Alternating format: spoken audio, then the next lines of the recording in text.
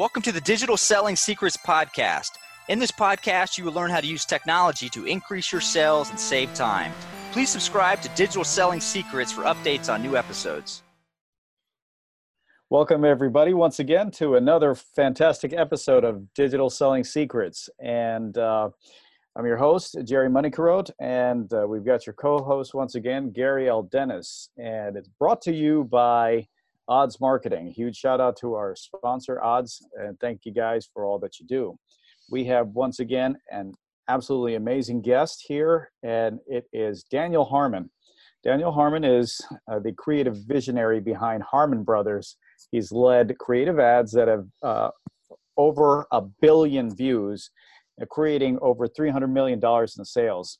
He's an expert in creating viral social videos that sell products. Just a small sampling, and we were just chatting earlier. Hey, you think about it some small time during a day, but these guys are the creative minds behind Poo-Pourri, Squatty Potty. You can't think about a unicorn crapping rainbow ice cream anymore without thinking about this. So with that, I'm going to hand it over to Daniel. Daniel, thank you so much for joining us on the show. If you just tell us a little bit about yourself and how you come up with these crazy ideas. Oh, thanks, Jerry. Thanks for having me. Between crazy and sane. So. Okay. Thanks for having me on, Jerry. No, it's a pleasure to be here. Okay. A little bit about myself. I am an Idaho potato farmer. And that's the truth. Okay. Yeah. If we're going to go back that far, no. Yeah. Harmon Brothers, basically, like you said, we're kind of known for mixing the marketing worlds of traditional branding. If you think of players like Nike and Apple and Red Bull and Ford and all that stuff that are kind of, doing a lot of ads that are just kind of trying to make you feel something positive about the brand. And they're doing it, in a lot of traditional formats like 6-second, 15-second, 30-second, a minute, and so on. Then there's on the other extreme, there's the infomercials, right? And then we kind of mix those two worlds where infomercials have a lot of direct calls to action. They're trying to get you to buy immediately, but there's not a lot of long-term brand being built there. And we kind of mix the worlds of traditional branding and infomercials and kind of try to do it without having some of the negatives of either side. And yeah, that's kind of what we did with Poo-Pourri, with Squatty Potty, Purple, Chatbooks, Camp Chef, Fiberfix, and the list goes on. But and more recently, one of the ones that you might have seen is Lumi. But your original question, Jerry, was how do we come up with this stuff? So we think the good ideas come from anywhere and from anyone at any time. And so a lot of it really goes into tapping into the creativity you have around you in your network. And so I none of these videos are created single-handedly by someone like myself. It's always with a big team. And so you want to get a bunch of bright minds and creative thinkers helping you out with that. So I'd say that's step one, is involve people, especially where you're weak. Find out where your strengths are and then where your weaknesses are, and then try to plug in people that have strengths where you're weak. And that's a really good starting point as far as bringing in really good ideas. And then the other one I'd say is a lot of people get a little bit ahead of themselves when it comes to branding and advertising. And if you take, for example, well, I don't have the video in front of me, so I won't use it for example. But some people will jump ahead and do like a Super Bowl commercial before they're established in the marketplace. Right. Okay. And it's really hard, like when you're spending that kind of money and you don't like have any familiarity with that brand to communicate that in 30 seconds, unless, heaven forbid, you're spending a minute worth of time on it, and that gets really, really expensive. But if that's the way you're introducing yourself for the first time, you can kind of be getting a little bit ahead of yourself. And so much of what we look for in the way of concepts is something that is surprising but fitting. That's kind of our starting point. So you want it to feel like it fits for the product, it fits for the world, it fits for the concept and the brand, but that ultimately it has enough of an element of surprise to it that you will kind of grab people's attention, and you'll be able to start telling a story where if you're just the same as everything else out there, then people are just going to kind of think you're boring and pass you on by, right? But if you have that kind of magical mixture of being surprising and fitting, then that's a really good place to play from a creativity standpoint. So let's take Squatty Potty, for example. So the surprise element is we're using a unicorn, right? Yes. we're in a fantasy world. Yes.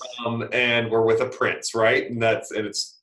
But what's also surprising is in some ways also fitting. So what's fitting is that we're using ice cream for poop. Like, it's surprising, but it is fitting because soft serve ice cream actually has a consistency close to poop. Yes, yes, well taken, well noted. So it is actually more fitting than you might think, right? If you need a visual, we have that right here. One on our book right there.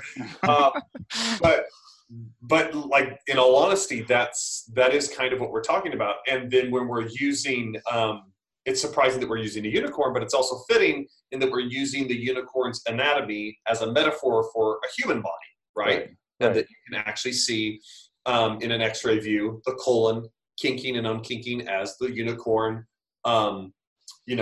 sits and squats. Right. And so that's kind of where you want to live, where it's close enough that it connects and it makes sense to people, but it's surprising enough to catch their attention. So let's take, for example, as well, Purple. So we launched the Purple brand with Goldilocks and the raw egg test. It's a video that has somewhere over, I think, 400 million views now. But on that one, it's surprising that you're kind of using this egg test to demonstrate the cushioning technology, right? That it's both going to not crack those eggs, and then it's going to support the glass on top. Right.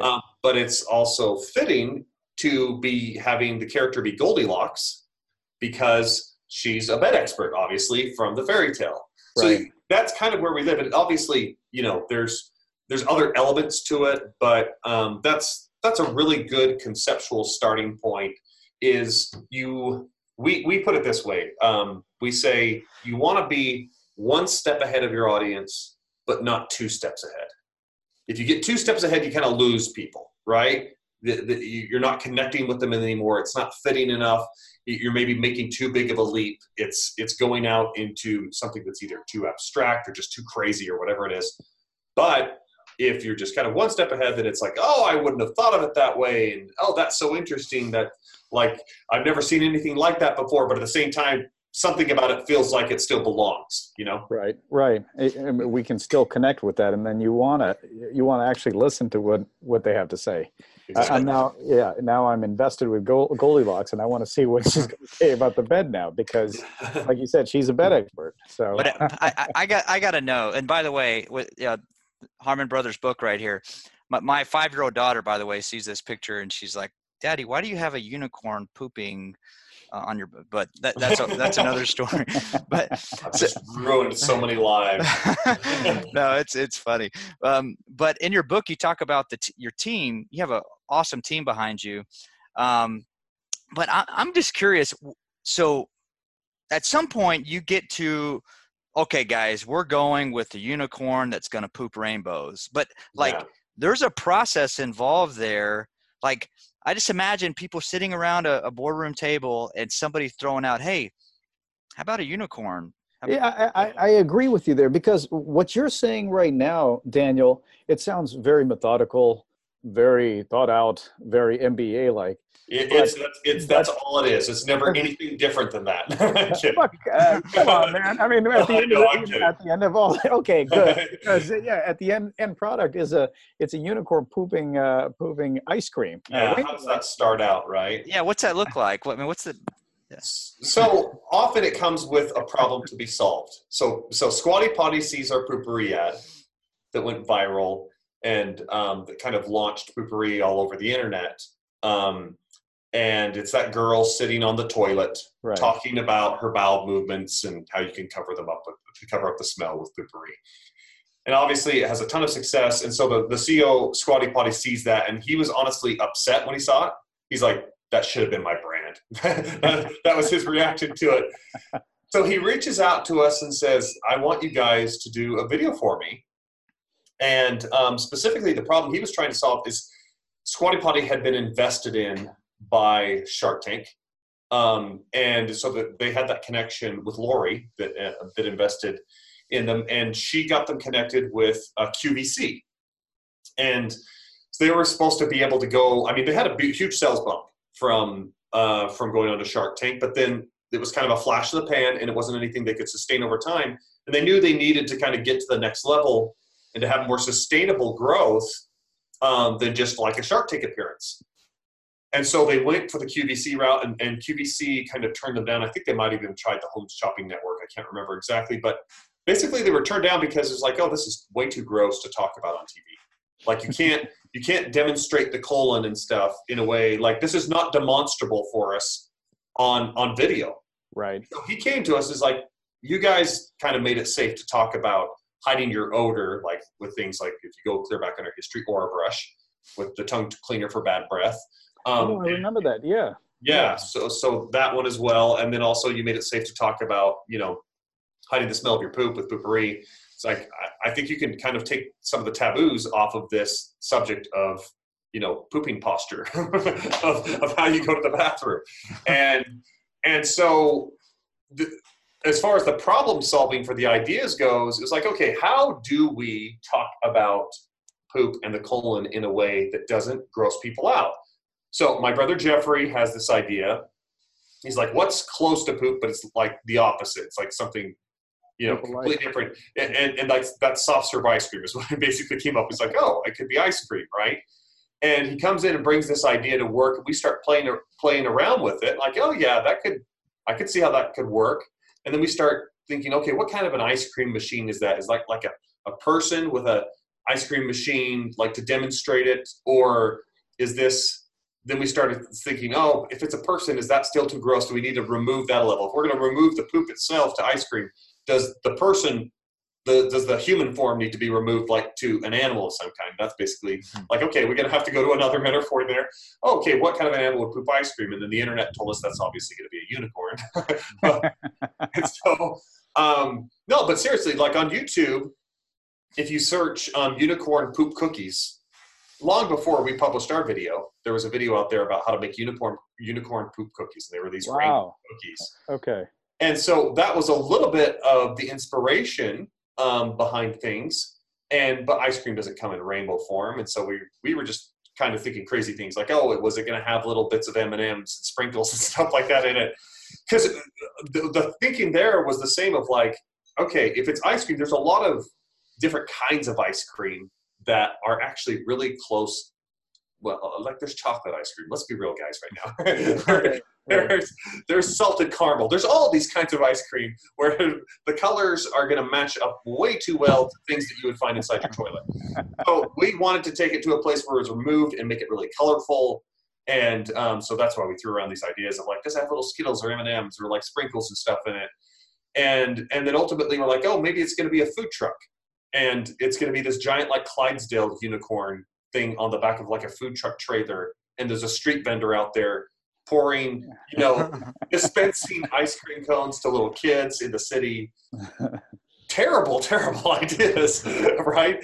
But until we finally landed on our lead writer, Dave, he brought in this concept of introducing a fantasy world. And then all of a sudden that concept fit of like, oh, now it could be a unicorn.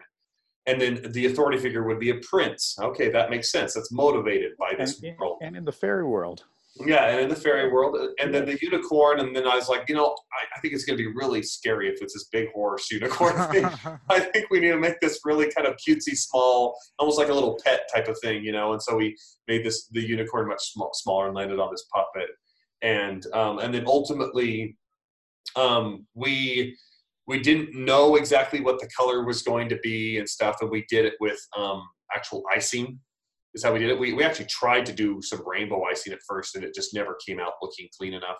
And so we did it with white frosting. That's how we dispensed it, and then we added the color on after the fact. Again, remove it as far from the land of real as possible, but at the same time, allowing your brain to still connect it to the science that actually makes sense. Makes sense. That's amazing. Daniel, just to kind of piggyback off that, and yeah, I'm a big fan of Russell Brunson, and I know on a recent podcast or some other piece of content he put out, he talks about finding the point in between normal and crazy, right? Yeah. So kind of just another way of saying surprising but fitting, right? Right. So let's say we bring a group of people together, just like you talked about, and everybody's throwing out all these ideas. They're coming up with metaphors. They're looking at previous commercials, other content that was put out, other just ideas that are coming to them.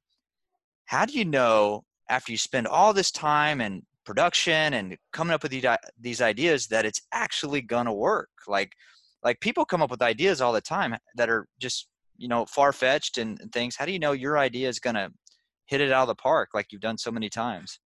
Okay, so here is the real truth. We never know.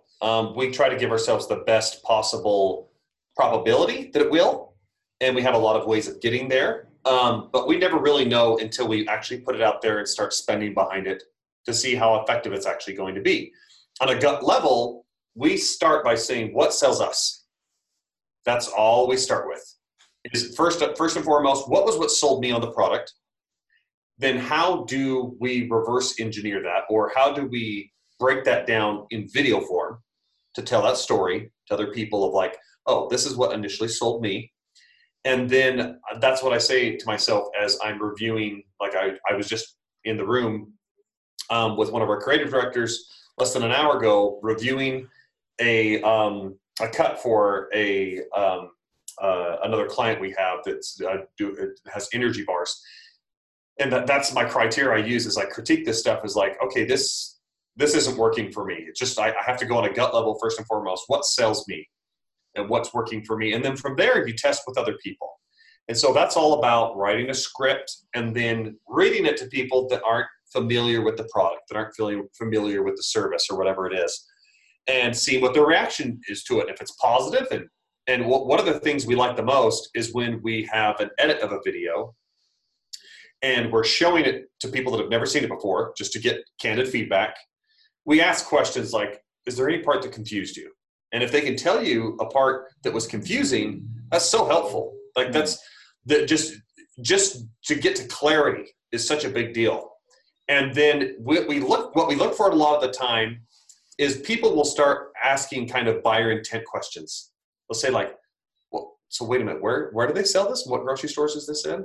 Or they'll say things like, oh, what's their website? Wait, how much is the price on that? Or what ingredients do they use? When they start asking those kinds of questions about something, of course, I'm couching this all in terms of the energy bar that we're working on right now. But that's the kind of stuff that gets you like, oh, okay, we're on to something. Like very much so when we would show the early cuts of the video of Purple, people would be like, where can I buy this mattress? And they'd be like, how much does it cost? Oh yeah. When does it come out? Like they would say those types of, it's like, okay, we're on to something, right? Same thing with Squatty Potty. People would watch it and they'd say like, does that really work? And they would be like, have you tried that? And ask those kinds of questions. So that's really encouraging to see that. And so much of it is about at any stage of development, whether it's in the writing or in the editing, that you're always starting first with, okay, what sold me on it? At least we do that as an agency, right?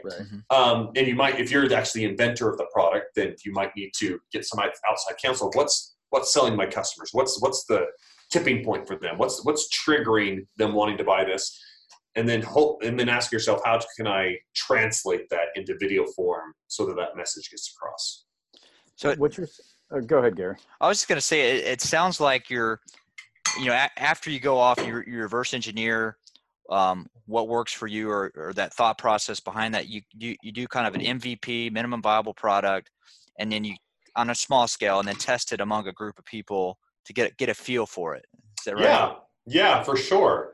I mean, at that point, we already know that we're doing a campaign with the client. It's going to be headed out the door anyway, but that's how we iterate and refine to the point that it's actually going to be in good shape when it goes out. We give ourselves the best foot forward.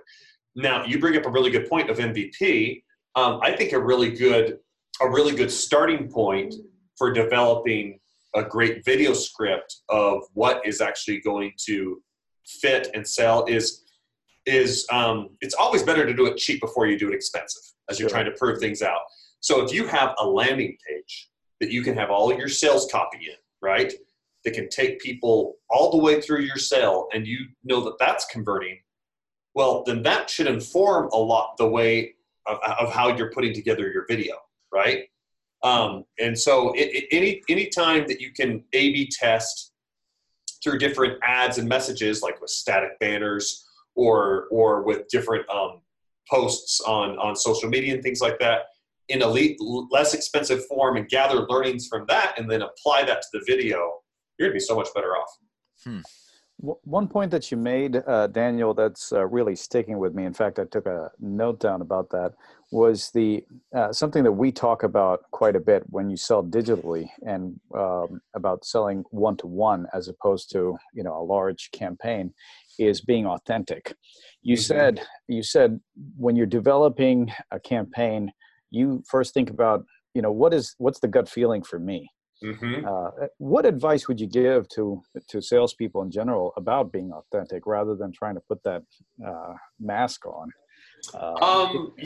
Yeah. So I would start with that point of like what sells you. It's kind of, if you haven't read the book, The User Method, it's a really good one to read.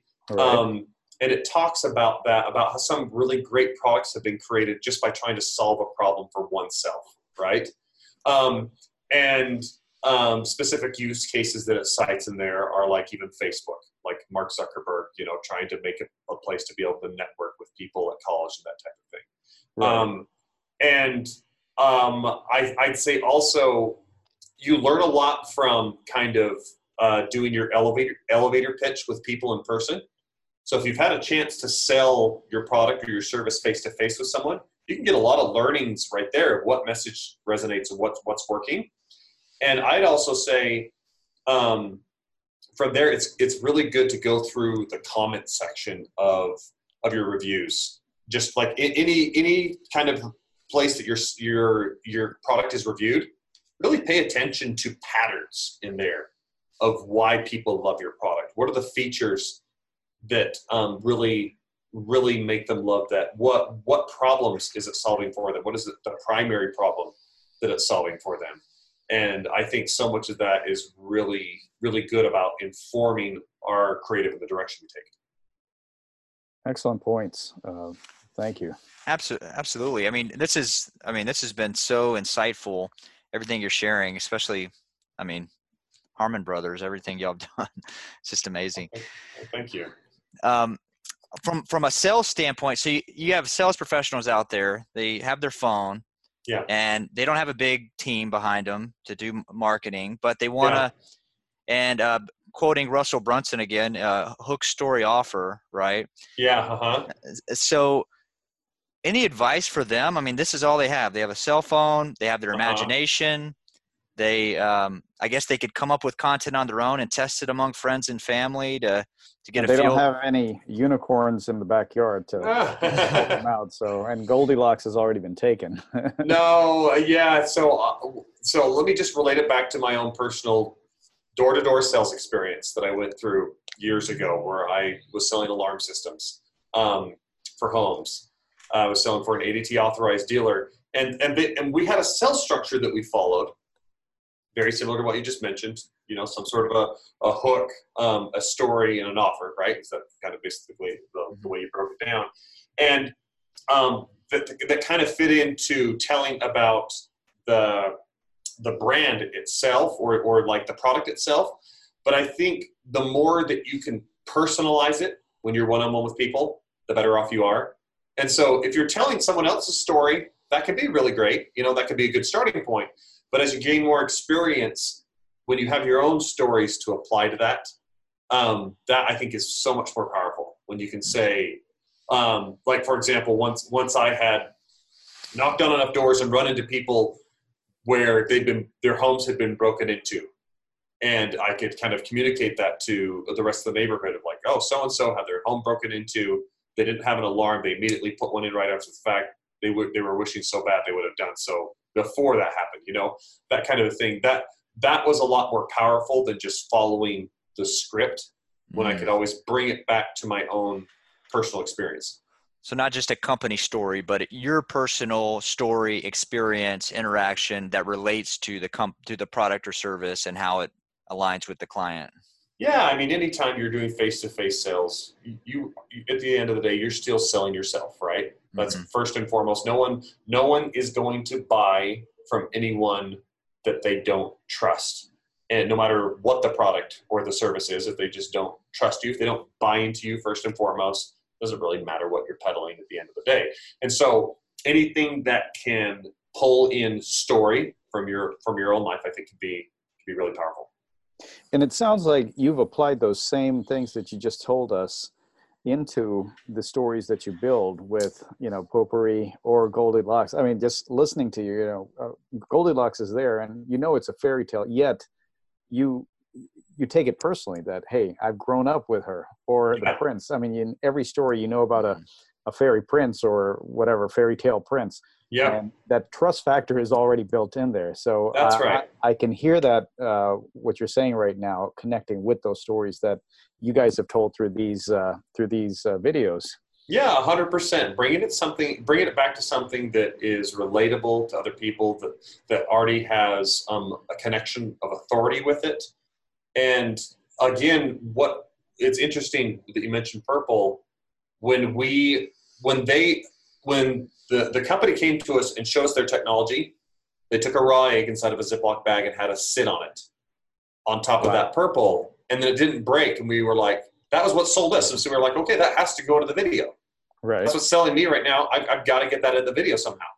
And then we had to go through the whole test and refine process of figuring out how does that work on video? Because if you sit on something and you film it with the camera, it's not very compelling because you didn't feel it, and you might be like, oh, you're just doing camera tricks. And you're like, yeah, it's not really a raw egg or whatever. And that's why we came up with the idea of the glass. And that's why we came up with the idea at the end where she goes and actually bursts all the eggs that had been on the bottom of the glass to show, oh, look, these were real raw eggs, right? Right. Yeah. Well, Daniel, we're getting close for time. So, and I know you've been crazy busy today as well. I just want to say thank you so much for joining us. And yeah, thanks for having me on. Most definitely. And so everybody, you heard what Daniel had to say. Please put your thoughts in the comments. What do you think about that, about being authentic and connecting with your customer that way? And with that, don't forget to subscribe and give Daniel a thumbs up, and a huge thanks for coming down and joining us. And my co-host, Gary Dennis, and myself, Jerry Moneycroat, we want to say thank you guys, and we'll see you next time. Thanks, Daniel. Thank you.